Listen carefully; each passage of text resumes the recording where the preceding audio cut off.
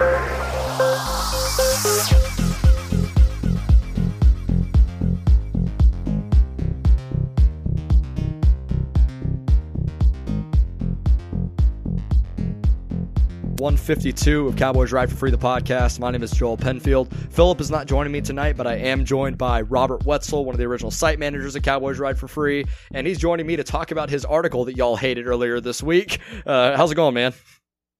It's going great, and contrary to popular belief, I am not as old as the number of episodes this is. Well, that's good news, I guess. What are you, like 25 now? Yeah, oh, well, we may invert one of those numbers. But so the reason that I'm having you on today is you wrote an article last week.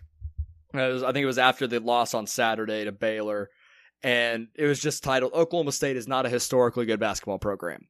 And I'll be honest, when I first saw the headline, I hadn't read it yet. I kind of balked at it a little bit, like, really? I don't know. But once I actually sat down and read it, and you make some really great points in there that really, outside of what Mr. Iba did and what Eddie Sutton did, really, Oklahoma State's just an average to below average basketball program.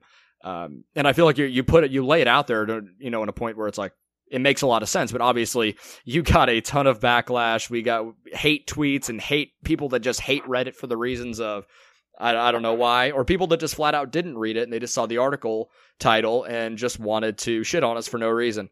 But I want to just start off with, what was really the kind of the reasoning for writing this, and how much of this was, how much really went into this for you? Because obviously you're a lifelong Oklahoma State fan. You have a much bigger sample size of watching Oklahoma State basketball and Oklahoma State sports than I do.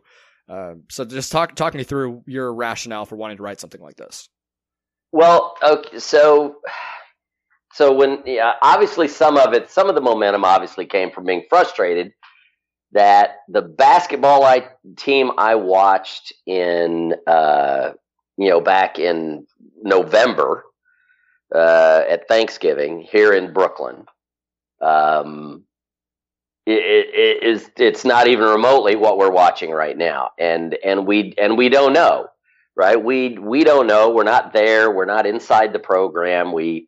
There's just no way for us to know exactly what's going on. And so there was obviously some negative emotions involved, but I just kind of started thinking about it. And I was like, well, really, for my entire Oklahoma State sports life, okay, and I mean, you can look at football too. Football, I could really treat football the same way as I treat basketball. I was not an Oklahoma State fan and really aware of it until probably 71-ish, 72, 1971, 72, okay? And if you take that period to now, okay, football and basketball are not all that dissimilar in the overall scope of the program, right? So if you take that period of time and examine the records, okay, if you remove Mike Gundy from football, Oklahoma State's football program is a historically losing program, okay?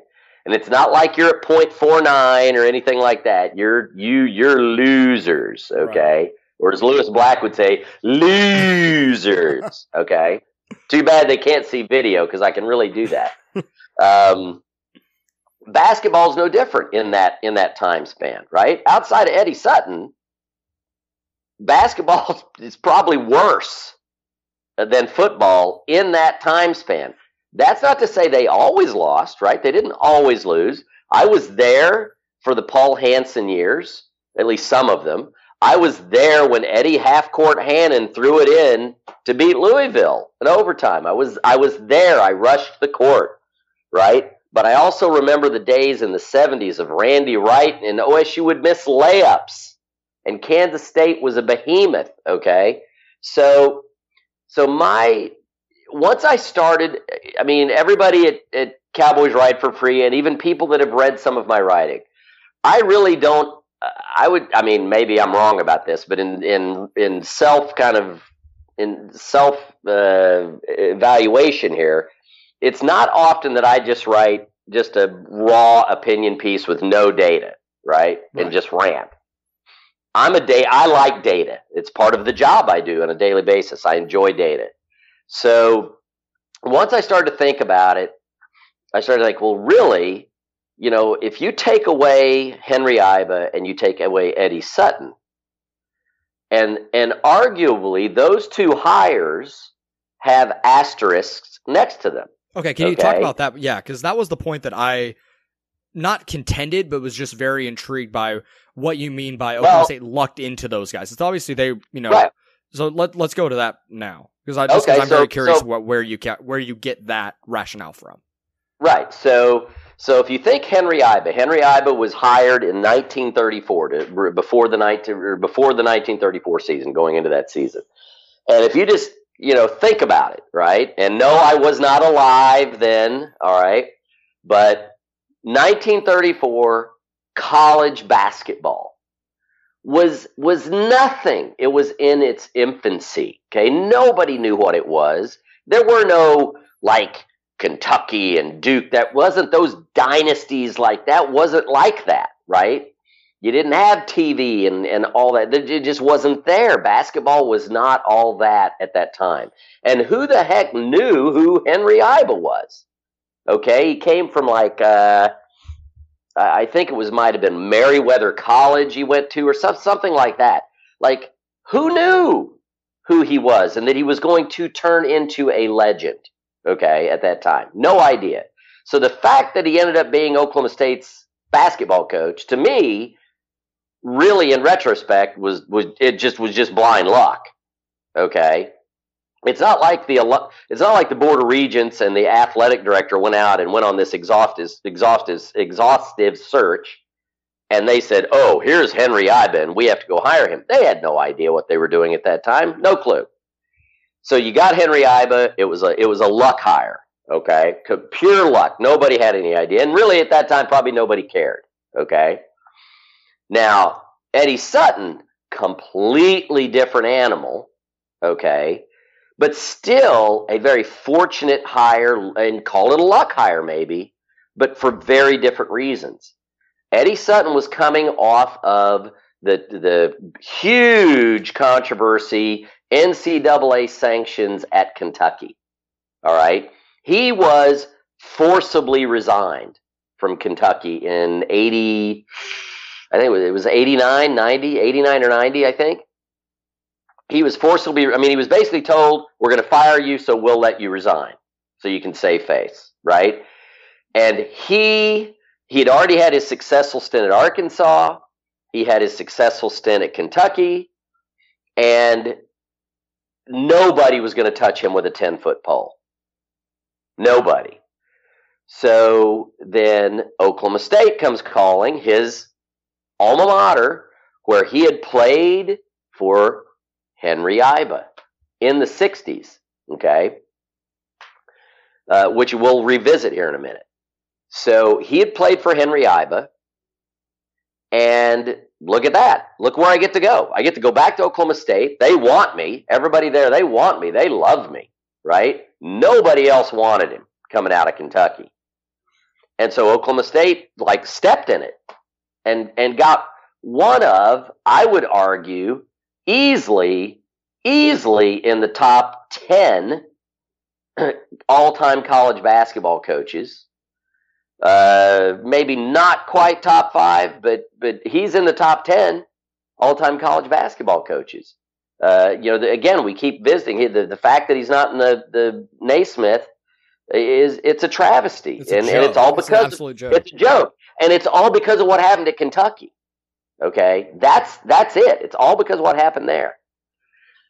So those two hires, call them whatever you want to call them. Okay, but Oklahoma State in modern day basketball, and I'm going to say modern day basketball is from the point at which OSU joined the Big Eight. In 1950, I think 58-59 was their first full season. Either 58-59 or 59-60 was their first full season in the Big Eight. and they came out of the Missouri Valley Conference. All right. Since then, right, Oklahoma State's not going to go out and compete for the level of coach that Eddie Sutton was. Right? Okay. Yeah, I follow. Right? I mean, they're not going to do that. Oklahoma State's the type of basketball program that's going to go out and do what Texas tried to do. Texas is not that far afield of what Oklahoma State is, but historically, Texas, if you take away their 2 or even 3 best basketball coaches in their history, still has a winning percentage in the 500s. Okay? So they are what I would call a historically good basketball program. If you even take away their best production, they're still a winning program. If you take away Oklahoma State's best production, which are these 2 coaches, which, okay, that's, 40-something% of their basketball history, right? And that's a lot, but if you take that away, outside of those 2 coaches, Oklahoma State's a loser. They're a loser. They barely win at a 45% clip. Okay? That's not a historically good basketball program. That's a program, in my opinion, amateur opinion, that has had 2 historically great coaches. Okay? But outside of them, they're not historically good. Okay? Texas has had 1 fairly well-known coach, Rick Barnes. Tom Penders was a fairly well-known coach. Okay? But if you take those 2 guys out, they're still winning at a plus 500 clip. Right? So I would call them historically good program. If you take Syracuse or Duke, okay, for example, take away Coach K or take away Boeheim, who both of those coaches have been there since Jesus was a corporal, okay, as somebody would say, and as I've heard. If you take those 2 coaches away from those programs, both of those programs are still winning at plus 600. I think Syracuse is almost 65%, and I think Duke is fairly similar, right? So those are historically great basketball programs. You take away the bulk of what you would consider their greatest production, their greatest coaches, and those programs are still winning at a clip that puts them in the top 20. Maybe the top, well, maybe not top 20, maybe the top 50, but at least the top 50 programs of all time, and probably like the top 30 of all time, even if you take away their greatest production, right? Eddie Sutton and Hank Iba, Mr. Iba, if you put those 2 coaches together, right, in Oklahoma State history, they would be number 8 all time. Okay? They would be number 8 winning percentage all time. But when you add them to the rest of Oklahoma State history, Oklahoma State's not even the top 50. They don't even have a winning percentage. So I don't want people to think that I'm saying, oh, Oklahoma State sucks. That's not what I'm saying per se. It's if you take those 2 away, Oklahoma State is a loser in basketball, right? So then you can't turn around and say that Oklahoma State is a historically good basketball program, because outside of their 2 coaches that were spectacular, outside of that, they've been historically bad. I mean, if you look at, and I pointed at this in the article, right? Because even today now, it's huge today. Most of your major programs, no different than college football, who are you playing to a large extent in non-conference play? Right? You play, right? You play a lot of teams that are like, whatever. Doesn't say you don't play somebody decent here and there. You're trying to get non-conference wins so you can go into conference play with a good record. Yeah, I see. Exactly. Because really you're trying to get to that 20. If you can get to 20 and then hope that all the dominoes fall right so that things look like good wins and losses look like good losses, right? Then you make the dance. So if you look at conference play, right, I think you could start to get a much better feel on, was that a really good team or not? Okay. So in Oklahoma State's history, since I don't say history, let's forget pre-Iba. So I'll talk about what the article said. Just talk about Henry Iba forward. You have 82 seasons, 82 conference seasons. Okay. So 44 and 45, I think it was, no, yeah, I think it was 44, 45, 45, 46. Yes. So right at the end of World War II, right, you didn't have any conference play, right? Oklahoma A&M won, or went undefeated and got retroactively given a football national championship. Oklahoma A&M won the first back-to-back NCAA basketball championships at a time when a lot of athletes were overseas. Okay? Very good story. I'm going to do a little tangent here. My father was in college at Oklahoma A&M in the late 30s. He graduated in the 39 or 40. He was in the Navy for like about 9 or 10 months, right towards the end of the war. Never went overseas because he was 4F. He was classified 4F, colorblind. So you couldn't go overseas if you were colorblind. And there's whole other story behind that, which is true, but I'm not going to bore everybody with it. But anyway, he stayed very friendly with a lot of kids. He still knew a lot of people at school. And one of the stories he told me about Oklahoma A&M at that time football was that, Bob Fenimore is an incredible player, right? There was some reason why he did not go overseas. There's some reason, and I don't remember why, but there was some reason he did not qualify for military service. Okay. Well, when Bob Fenimore, so when the war was over, so war's over in 44, right? 45. So yes, 45. Yeah, I'm trying. But it was over before the football season. Yeah. Okay. So it was over before the 1945 football season. So what happened was a lot of Fenimore still had, it was either that year or it was the following year. I think it was the following year because OSU went undefeated in 45, right? Yes. It was the following year. Okay, it was the following year, right? A lot of guys from the war had come back to school, right? They're going to come back to school and they're going to finish. Fenimore still had 1 year left, right? And everybody expected him to be like huge. Pro football was just kind of maybe starting to happen, right? Was just getting going. And everybody thought Fenimore was going to go do a thing. Well, the Army guys came back, and Fenimore, whatever number he used to wear, that belonged to one of the guys who used to be on the team before he went into the military.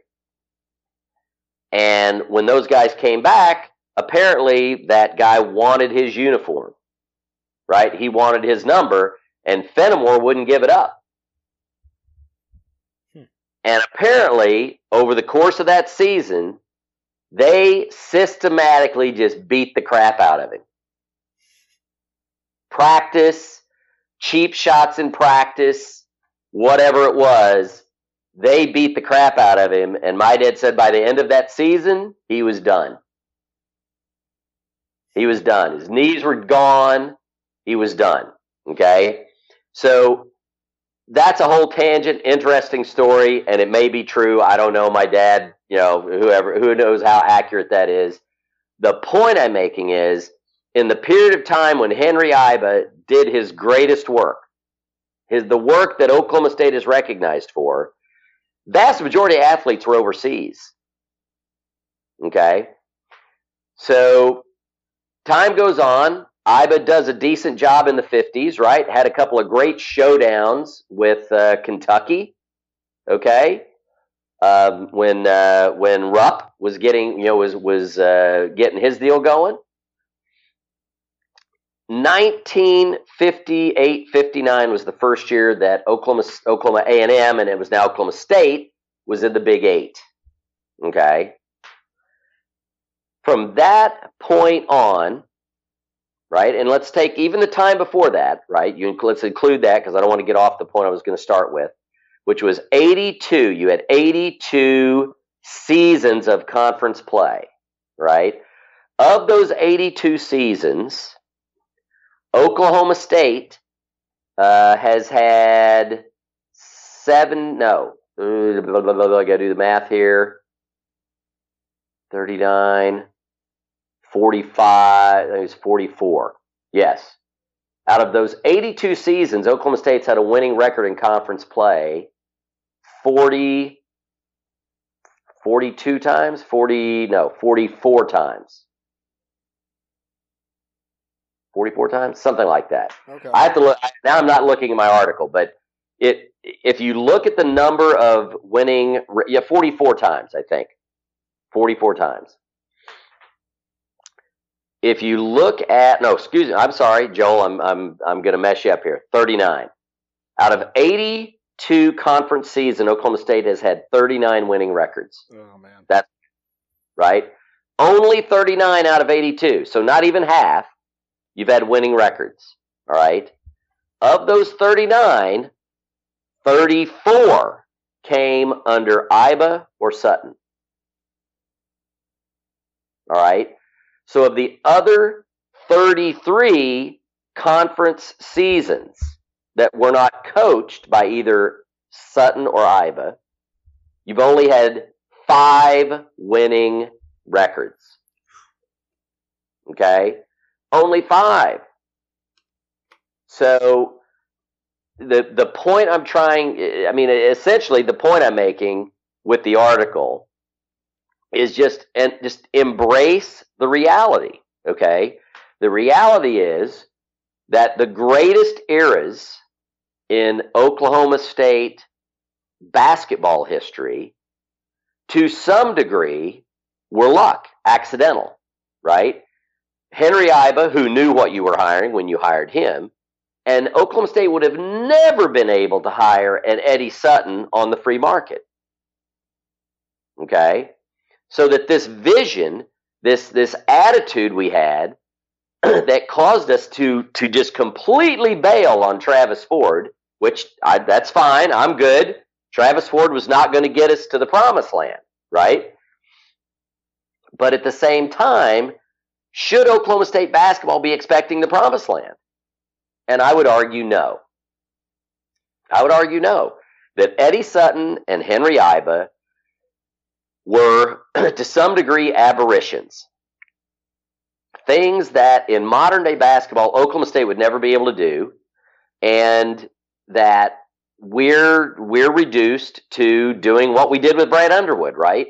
Trying to find the diamond in the rough, trying to find that mid-major guy looking to go Power 5, trying to find maybe that Power 5 assistant who's looking for his opportunity that happens to be that guy, right? And if he's not an Oklahoma State guy, you're going to have that guy. If he comes here and he's successful, you're going to have that guy for 5 years, 4 or 5 years max. And then he's going to move on to the big payday if he's that good. Okay? So I think for Oklahoma State basketball, I would much rather. Well, let me just back up here, because I started to talk about Henry Iba and when we started playing in the Big 8. So and I said this in the post, if you just take the point at which we started Big 8 play, right? We've started playing Power 5 basketball, right? In 58-59. The greatest, in that period of time, greatest coach in OSU history, without question, Eddie Sutton, right? Who's the second best coach? Travis Ford. That's the wild tough pill to swallow right there. Travis Ford is your second best historical coach since Oklahoma State joined the Big 8 in 1958-59. That's based on winning. That's based on winning percentage, right? Or is that based on winning percentage? Okay. That's based on winning percentage. Okay. Henry Iba he was a less than 400 winner in conference play. I'm going to say in conference play, right? In conference play, Henry Iva was a less than 400 winner. He didn't have a winning record overall, FYI, I don't believe. I'd have to look at it again. But in conference play, right, since joining the Big Eight, only one coach has ever had a winning percentage, and that's Sutton. And after that, Travis Ford is the best, and he was at like a hair over 45%. Okay? So I don't want to hear people coming to me about Oklahoma State's a historically good basketball program. No, they're not. They're not. They've had two historically great coaches. Okay? That's what Oklahoma State's had. They've had two historically great coaches. But outside of those coaches, they've had nothing. And it's not like we're talking about a 10-year period here or even a 20-year period, right?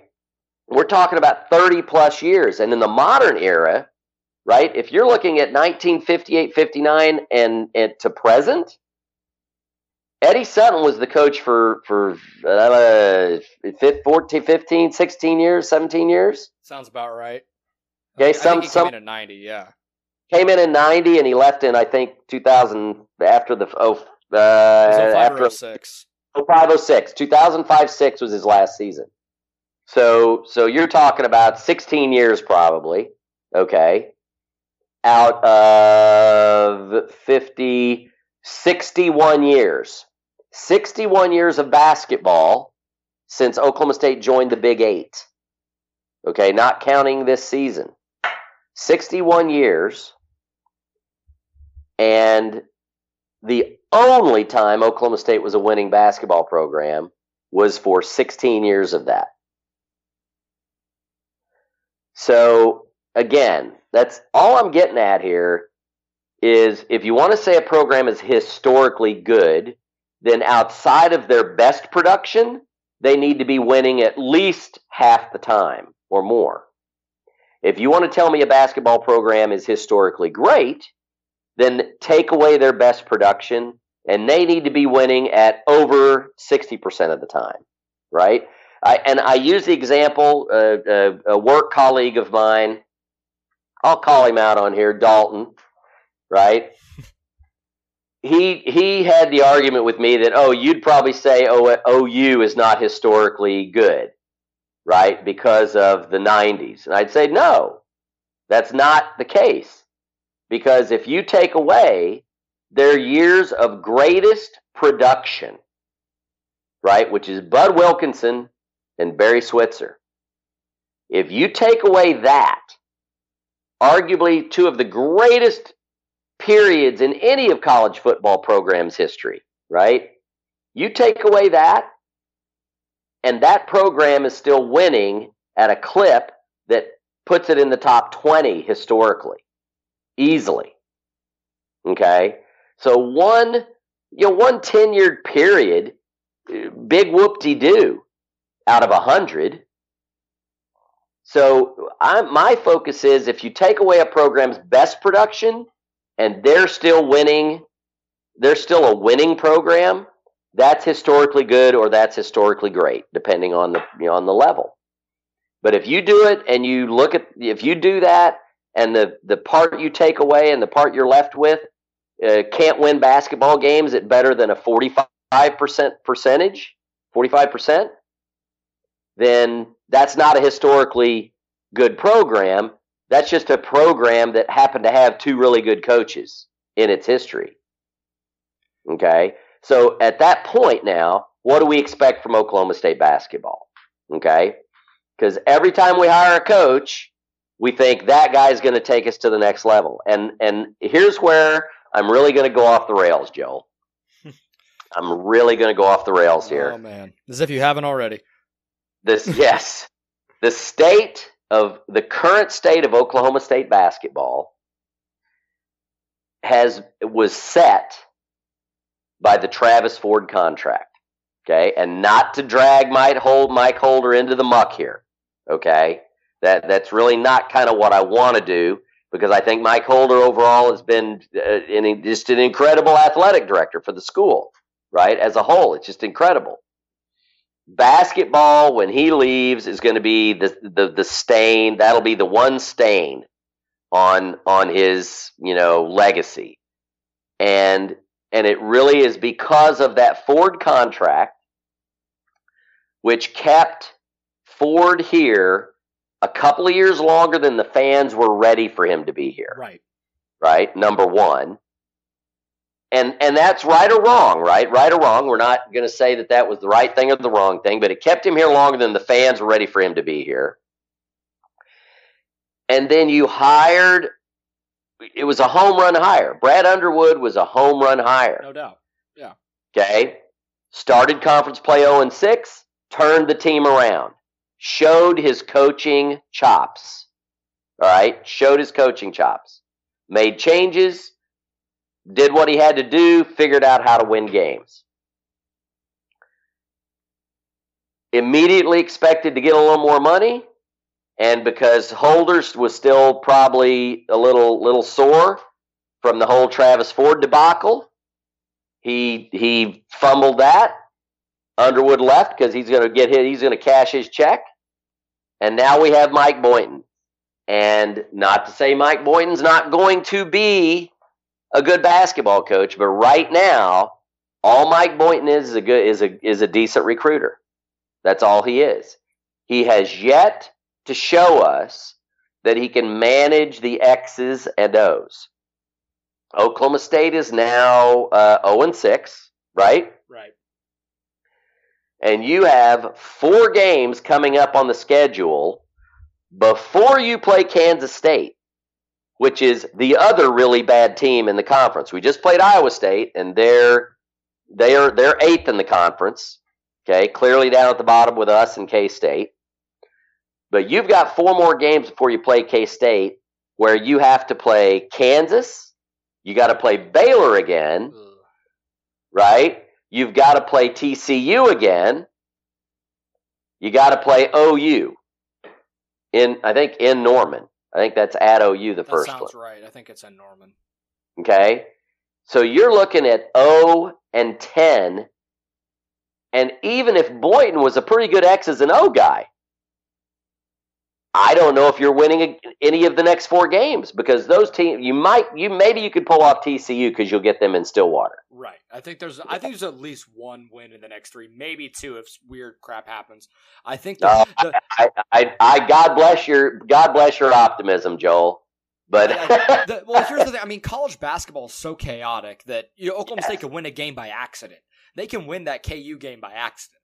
I don't know what it is, but Bill Self loves giving wins to his alma mater anyway, so that at least gives me some sense of optimism. You could be right there, but I would say this, that based on what we've seen up to this point, I've seen nothing to this point other than some rotational changes, right? We saw some rotational changes. He's definitely decided to start a couple of the freshmen, right? Boone and Anderson, as opposed to Desagua and Ane. But at that point, the team is still offensively challenged. He has not found any consistency in his rotation, right? I would really want to try to have a rotation where I keep either Waters or Desagua on the floor at all times. So you've always got a dude out there that somebody's got to pay attention to as a shooter. Right. Okay. Although I will say I like the move of Desagua to the bench. I think his role is best suited there. He's not a fantastic defender, and you saw the game he had against Baylor in that first game off the bench where I think he made 4 or 5 threes and played well enough in 15 to 20 minutes. That's what you need from a guy like that. And I think having a senior as your 6th or 7th man off the bench is a good spot for this team. No, absolutely. And I believe it or not, somebody actually trotted out, trying to think of who it was that trotted out the stat, and it might have been Phillip. Might have been Slavin, who trotted out the stat that Desagua was actually OSU's most efficient. That was Trey Cobb. That was Trey Cobb. There you go. Yeah, which Philip and I both went bullshit. But hey, I mean, numbers don't lie, I guess. Right. So I think as you've gotten into Big 12 play, one of the problems we've run into is Ane is going to struggle against most of the Big 12 teams, and the biggest reason why is most Big 12 teams have sort of hybrid big men, right? They've got guys who are 6'9", 6'10", but they're kind of big-bodied, and they play the whole floor, right? They can slip out to the three-point line, right? Yeah. Anae's terrible on the switches, not from the fact that he doesn't know how to switch, but the dude's not an agile defender in that regard. He's just not gonna, agility-wise, that's not his deal. Anae really should be kind of your classic, low post on the block. That's it. If they're getting him 15 feet away from the basket, then his impact on the game is drastically reduced. Now, to Anae's credit, though, he has expanded his game a little bit. He's able to at least make himself a threat from the elbow or the short corner, where we didn't see that at all last season. So we're starting to see a little bit more from him offensively. I think this is just your classic sophomore slump. I think he was a revelation last season when there was really very low expectation for what he was going to do. Obviously, Boynton putting him in the starting lineup showed what he's going to be able to do, what he was able to do, and what he's capable of. I think there's just film on him, and teams have figured him out. I would expect he's going to bounce back. I think he's a great player. We've talked about that on the podcast. You and I have, Philip and I have. I still think he's one of the best. He's the best big man Oklahoma State has had in a very long time. I think this is just your classic letdown after a great freshman season. Right. No, I don't necessarily disagree with that. I think that Anae is clearly the best big man, the true, like traditional big guy Oklahoma State's had since Big Country. Not to say he's Big Country. That's a long ways off. But no doubt, yeah. You pointed out, he's been, really from the beginning of the season, and we saw this in Brooklyn. The dude can hit shots at 12 feet. He's money. Yeah, that's all you need from a guy like that. Like, you need him. If you're going to be a traditional big man in today's very positionless basketball, you have to be able to hit shots from that 12 to 15-foot range, and he showed he is fully capable of that. If he's able to stretch the floor just like that, that's what you need from a guy like that. And you need that, but here's the rub. Oklahoma State is not. So if you look at, when you're on the defensive end, right, you want to put your players based on who's on the floor in a position that allows them to most efficiently guard people, right? So if you got a bunch of guys out there who are super athletic, okay, then you're pressing, you're jumping passing lanes, you're pressing 20 feet from the basket, you're chasing, okay, because guys are going to be able to switch because they're quick, they're fast, they're athletic, and they can jump and they can move. If you've got guys out there who are not, then you're just facing up defense. Okay, keep guys in front of you. If somebody's going to take a shot, you're somewhat in their face on taking a three, but you're not chasing the ball, right? Don't chase the ball, because if you chase the ball, you're going to just give up a bunch of wide open looks, right? So that's the defensive end. On the offensive end, you have only one goal, all right? And that's identify the people on your team who are capable of making shots. Where do they make shots from? And you run stuff to get them the ball where they make shots. Your Anae, okay, is going to struggle right now because they're trying to get him the ball with his back to the basket, where his strength is not ball handling, number one. And number two, we're in a slump shooting from the outside, so teams are tending to sit on us a little bit, right? So he's got no place to go with the ball. Run things that put him 12 and 15 feet from the basket. And let him shoot. Okay? Let the frickin' guy shoot. Get him out of the middle of a lane and let him hit a couple of shots. And if he does, now his guy's got to come out of the lane to guard him. And now you have an open floor. You have an open floor for Likely. You have an open floor for McGriff, who can take that ball to the hoop. You've got an open floor for Anderson, who has shown the ability to get to the hoop. Lindy Waters is a capable driver of the ball. All right? But with Anae in the game, he can't stand around in the middle. And it just, I want to see from Boynton the willingness at this point, right? You're 0-6, time to be desperate. It's time.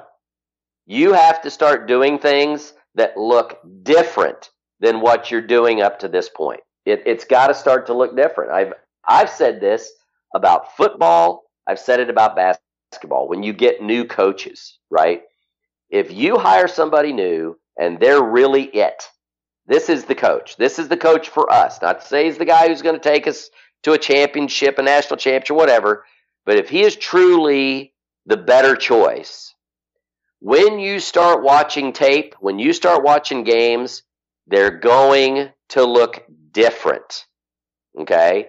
Oklahoma State football this year, we hired Sean Gleason, and we started getting into regular play, and Oklahoma State didn't look any different to me. I was like, okay, same stuff. Basketball this year, I commented. I took a neighbor of mine to the Syracuse game in Brooklyn, and he commented on, while we were there, he commented on how Oklahoma State, at one point where Syracuse kind of made a comeback, OSU got up and Syracuse made a comeback and had a lead, and Boynton called a timeout, and they came out, and he said it was amazing because it's like they made the choice to come out and say, we don't care about the form. We just care about it being frantic. Because they just created this frantic atmosphere on the court. People were flying everywhere. Ball was flying around. Bodies are hitting the floor. And all of a sudden you took Syracuse completely out of any kind of formal play of the game, right? And that, to me, felt like the identity of the team. That felt like the identity. And now it's like they that's nowhere to be seen. And I don't see Boynton doing anything right now to change, other than he's changed a little bit of the rotation. But then, of course, the second half of Baylor, he ends up going to the same lineup that has struggled, right? And he didn't stick with what he did in the first half, which was winning. And I don't know. I want to see. I love Boynton. Boynton's a good guy. He cares. You can tell he cares. He cares about the kids. He can recruit. But I'm at the point where, wish we'd have kept Underwood, and Boynton would have just been a recruiter, because Underwood can coach the half court. He can coach the half court. So and I hate trying to go to what ifs, because at the end of the day, that's all whatever. But I want to know what this team would look like if Isaac Likely didn't have mono for a month and they get boat raced by Minnesota. They get boat raced by Wichita State. They go and win at Houston. Good for them. But then you lose to Georgetown because Mac McClung went nuclear. I want to know what this team is like without him. But then you get him back, and then everybody goes into a shooting slump. Like, it has just been like Murphy's Law this entire season of everything that can go wrong has since the beginning of December. Lindy Waters, I'm telling you right now, and the game against Iowa State was quite literally his best game in conference play. Oh, yeah. Up to this point. And he still is broken. I think he's got a bum shoulder. Like, I could see, I was at the Baylor game with my dad, and he was shooting, and there were a couple times where he looked like he was wincing after shooting. Like, I'm not trying to speculate anything at all, but it just, something is off. Something's got to be off. Something's wrong. Something is wrong with Lindy Waters. Has to be, because that dude was the closest thing to the human equivalent of Jimmy Chitwood that I've ever seen. Yeah. I think there's got to be something up. And like I said, I don't want to speculate too much because I know nothing. But I mean, that's what we're here for. That's what we're here for. Yeah, that's fair enough. But yeah, like it sucks so much that this team is going through this, because I like Boynton a lot. I think he's a good coach. I really do. I think he's a fantastic coach. Obviously, he's a great recruiter. But you got idiots that are getting kicked off the team. You have guys leaving. You have the FBI investigating, the Nike investigation, the Adidas stuff. Then now this year you have your best player get mono, and then everybody goes into the worst shooting slump I've ever seen in college basketball. all going wrong in 3 years. Like, it feels like at some point he's just got to throw his hands up like, what the hell do I have to do? Like, I feel like he's doing all, and the thing is, and through all of this, he's doing all the right things, trying to motivate the team, get people excited about the basketball program. And so, he's recruiting well. Now the question is, next year, like if this season ends poorly, which I naturally think it will, because Oklahoma State just can't have nice things, there's so much riding on what we see next season. You get Cade Cunningham, you get Rondell Walker, you have Ane and likely back. You have all these freshmen. Shot at Thor. You have a shot at JT Thor. Like there's so much riding on next season. Like if this team doesn't get to the tournament, we have to really take a look in the mirror of what do we have and do we go in another direction. Well, and here's what I would say. So so Oklahoma State won. What did we win? 3 games last year. In conference, I think we won like 4 or 5, maybe. We won 4 or 5. Something. Ford's like last year. Yeah, Ford's last year. Oh God, that was terrible. That was terrible. We won 3, but yeah, we won 4, 5. I think maybe we won 5 last year. Okay, so you win 5 games last year. Let's say this season you win 3. Okay, that's not outside the realm of reality. Oh no, not at all. That's not. I mean, do I think that? I think they could get back to 4 or 5, maybe, because they need to get one under the. If they get, it's one of those things. They get one under their belt, then they, now you believe you can win a game. You get going, and you can't lose the team, right? You got young kids. You got to get them to keep fighting. But this is a 3 to 5 wins, right? 2 wins would just be brutal. 2 wins would be brutal, but. And people can yap all they want about Boynton. He's not going anywhere. He just recruited, number one arguably player in the country. Yeah, number 1 player in the country. He's not going anywhere, guys. But here's what I would expect. I would expect next season for them to look different. Yeah. Right? It's got to look different, and hopefully they don't get bad breaks like they did this year. I mean, what the hell? How does likely getting mono suck the life out of the team? Yeah, and people talk about, like, he's the straw that stirs the drink. And I knew he was a good player, and I've talked about this on the podcast multiple times, that we saw how good of a player he was last season. We saw the jump that he took at the beginning of the season, like that Syracuse game, the Ole Miss game, where he almost dropped 30. I think it was in the Syracuse game. It was incredible. And you see that what he does on the offensive defensive end to make the team better, and he makes the guys around him better. He's out, and it's a completely different team. Yeah. And you see the significant impact that he makes. He's still not 100%. Oh, not at all. I think he's getting better. I think you saw the Baylor game is where he's kind of turned a corner, and I think he's starting to kind of get truly on the other side of it. But it's got to happen a lot quicker now. If we got to win a couple games in conference play. I feel like this is a team. I think they're completely different than the team we saw under Brad Underwood, because they actually give a shit about playing on defense. But I think if this team wins 1 game, and I think the first game they won in conference was a game where they went and just beat the shit out of Texas Tech in Lubbock. If I remember correctly, I think that was the first game that Brad Underwood team won in conference. I think if this team wins 1 game, they have a run in them. I'm not saying it's a tournament run, but I think. But agree with that. I don't think it's necessary. But if they can get to 5 or 6 wins in conference play somehow, I think that gives enough momentum going into next season that you feel good about where they're at in what would essentially be a lost season. I think right. And you got to play the freshmen. You just got to keep rotating those guys out there, man, as much as possible. Yeah. And I know guys get dinged up or somebody's not healthy and whatnot.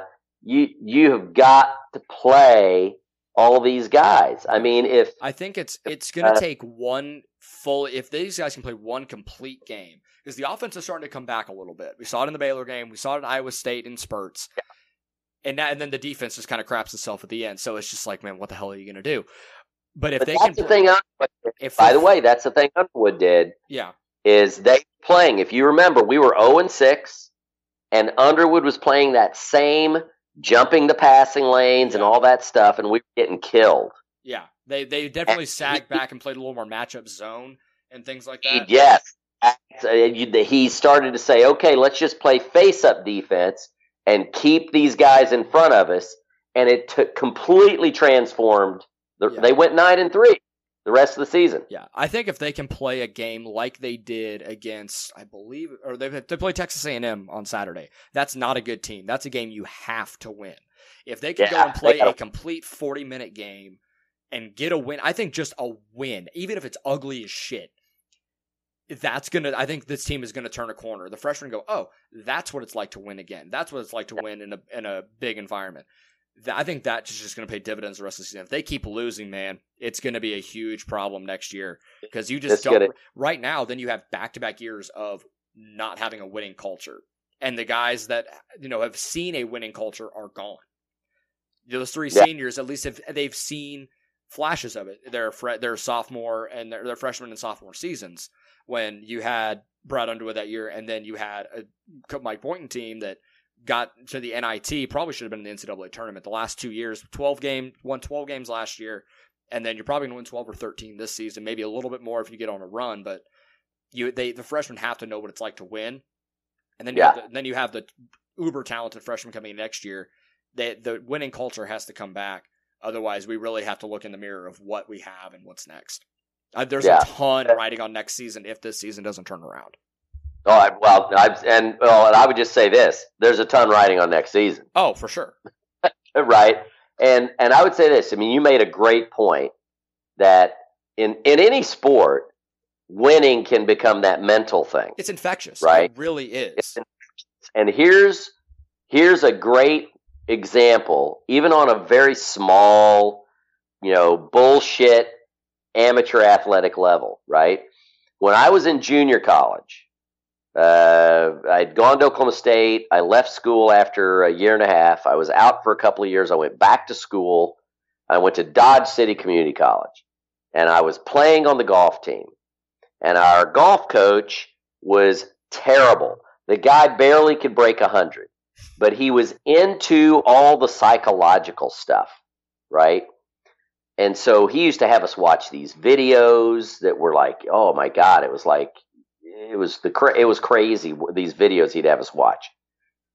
But if you played in a tournament and you struggled and you shot like 85 in the tournament, right? Because the expectation when we played was you're shooting in the 70s.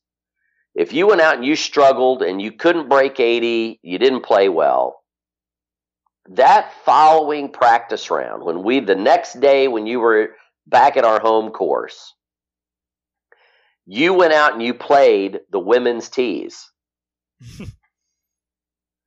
Because you could probably slap it around off the women's tees at that course and still shoot.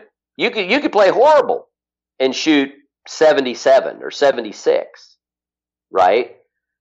And so you got that number back in your head. You got that expectation back in your head, right? When we drove to tournaments, this guy had lived a life all over the state of the western half of Kansas. And whenever we drove to a meet or a tournament, he knew where all the 84 lumber places were. And so he would avoid them. He would take roads around towns to avoid driving past an 84 lumber so that we wouldn't see the number 84. So you wouldn't have that in your head, okay? That's how mental winning is. When I was still in the golf business and I was at a pro at a club up near Syracuse, New York, and we would walk out when I was first there, I'd just gotten the head pro job. I'd been an assistant there a couple of years, and I was a pretty good player, right? I would walk out on the first tee, and in my head, I walked out onto the first tee knowing, well, whatever I'm going to gamble with the members, I'm going to win. It's just a matter of how bad it's going to be, right? I just walked up on the first tee, and my head just said I never even thought about losing. It was, well, I wonder how much I'm going to collect today. It's mental. It's all mental. And there was one guy there who I couldn't beat. Couldn't beat him for the life of me. Could not beat him. And it was mental. It was all mental. My first assistant pro, was a really good player. And we'd go out and just knock it around, and I'm like watching this kid play. I'm like, holy crap, this guy can play. He's on a different planet than me. He's down, he's a head pro someplace down in North Carolina now. And we go out, like it was early in the season, and we go out one day, and so we're playing a match. It's the first time we'd really played a match. And we're 6 holes in, and I think I'm like 4 or 5 down. And I've pressed, and I'm down on the press. And I am getting absolutely lathered because he's making birdies and whatever. And on the 7th hole at Beaver Meadows Country Club, I hit a little 5-iron down into the middle of the fairway, and it's a blind shot onto the green, and I hit maybe a 3/4 wedge on the green into the jar for an eagle. And from that point on, he couldn't beat me. It totally blew his mind. And from that point forward, he couldn't figure out how to beat me. And I would always chip something in, or I'd always make a long putt, or he'd maybe hit a shot that would just filter into the right rough, but it would end up dead behind a tree. So winning is mental. It's everything about it is mental. And you're absolutely right. If they could just get one under their belt, it could completely transform what's going on. Yeah, I said it on the last podcast. This team is in need of a dig me sesh so badly that it would help. I'm telling you, like, it's a slump buster in baseball. Why not? Why can't it work in basketball? Right, exactly, right. That's great. That's awesome. Well, who knows? Who do we play this weekend? Texas A&M. It's the SEC Big 12 challenge. Right, yes, it's a challenge. I'm thinking Big 12. So our next Big 12 game is it Kansas? It's Kansas at home. And DeSosa's out, and McCormick will be out. Kansas at home, DeSosa's out, McCormick's out. Do you think we get 10,000 people in the place? I mean, it's Kansas. They'll fill up. I don't know how, but that's the thing. I mean, I didn't write a post on this, but if folks saw my Twitter, my tweets, this is the season that Oklahoma State's in danger of, for the first time since Gallagher-Iba expanded, not having at least one crowd of 10,000 plus in conference play. I bet it happens for Kansas. Like, it might be right at 10,000. It's got to be Kansas or OU. Yeah. Either Kansas or OU. One of those two. Yeah, it's going to happen. It's just a matter of which game it is. And I think if this team turns it around quickly, people are going to get bought back in really quick. But right now, winning is infectious for the players as it is for the fans. And when teams are losing, naturally, you're not going to want to go to the game, especially when they're losing in the fashion that Oklahoma State has and outside of the Baylor game. So I think there's still time for the season to turn around, even if it's just they get on a little hot streak and they, sneak into the NIT or something like that. I think that at least builds enough momentum going into 2020 that you feel good about where they're at, and there's not as much of a. I mean, obviously there's high expectations for next season, but it's not the expectations are not as dire as they could possibly be going into next season, if that makes sense. Yeah, I would argue right now, just if this team is not playing in the postseason, it's not happening. Yeah, there's nothing about what we're watching that this team is good.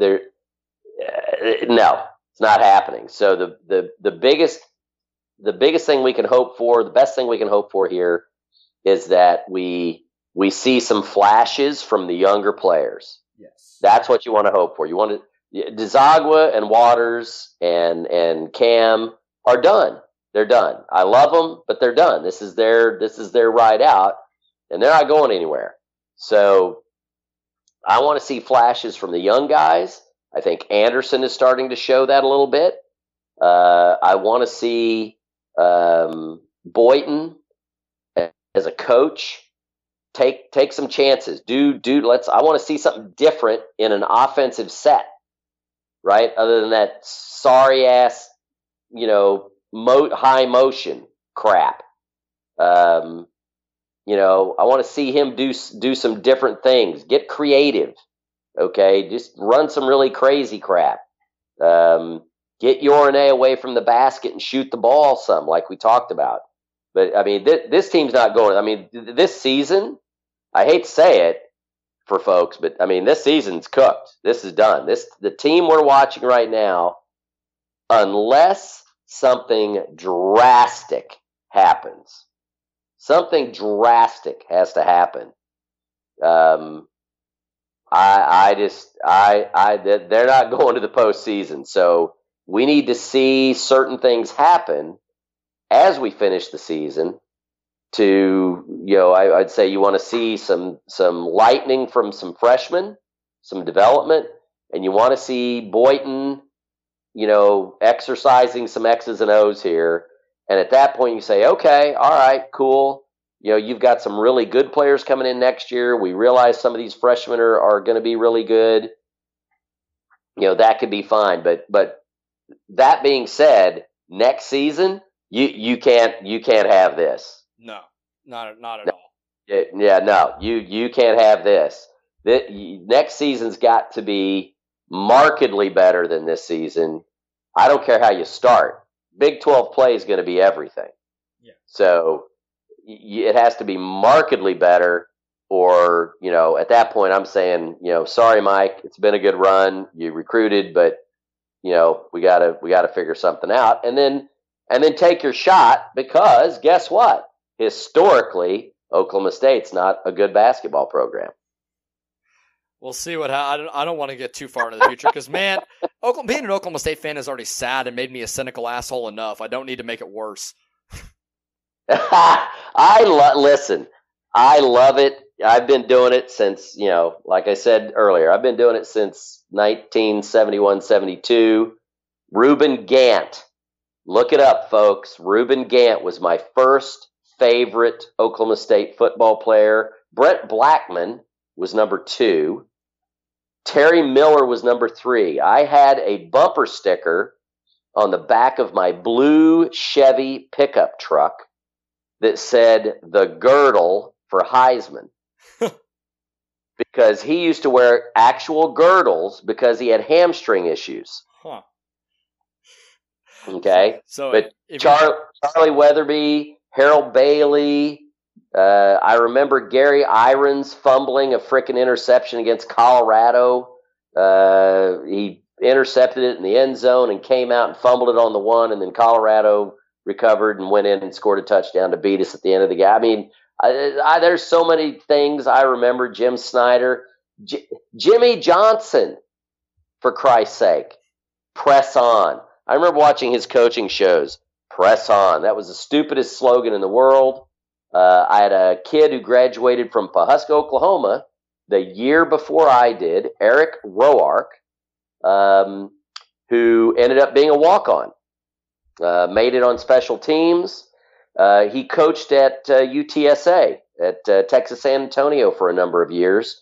And he's in Colorado now. He might still be coaching some, I don't know. But yeah, I went through all of that.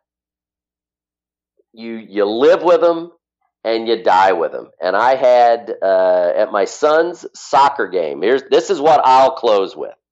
I've talked way too much. Micah promised me all I had to do was come on here and listen to you talk, right?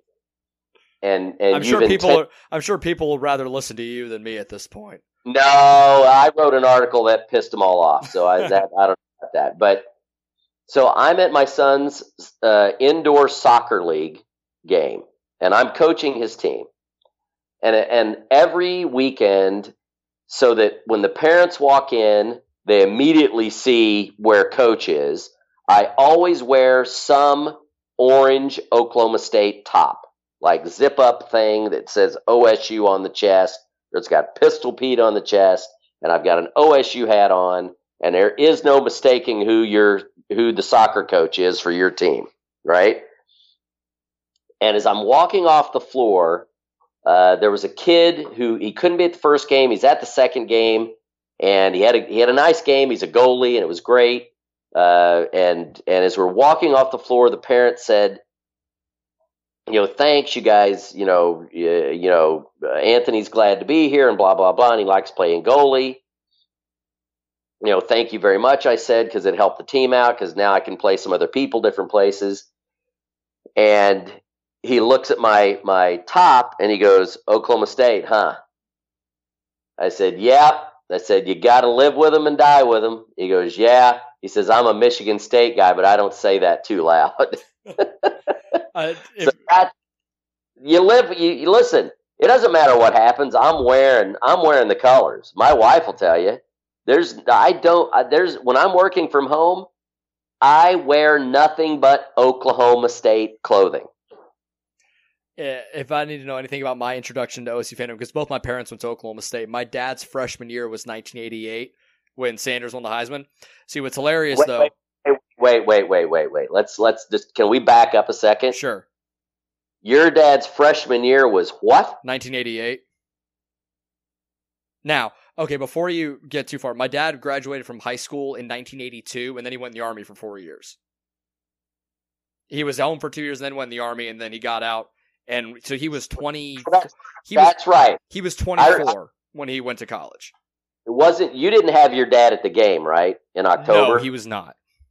No, it was somebody else's dad I met. But so okay, I'm okay with that. I'm not going to go into a state of depression because he's only 2 years younger than me, so that's all right. But I digress. I knew more about Brent Parker than I knew about Barry Sanders for a very long time because he's the guy that dropped the ball in the back of the end zone. My dad said he was in that end zone, like right up on the end zone, and he said, like, I knew more about Brent Parker than I did Barry Sanders for a very long time because of that game. That was my introduction to Oklahoma State sports.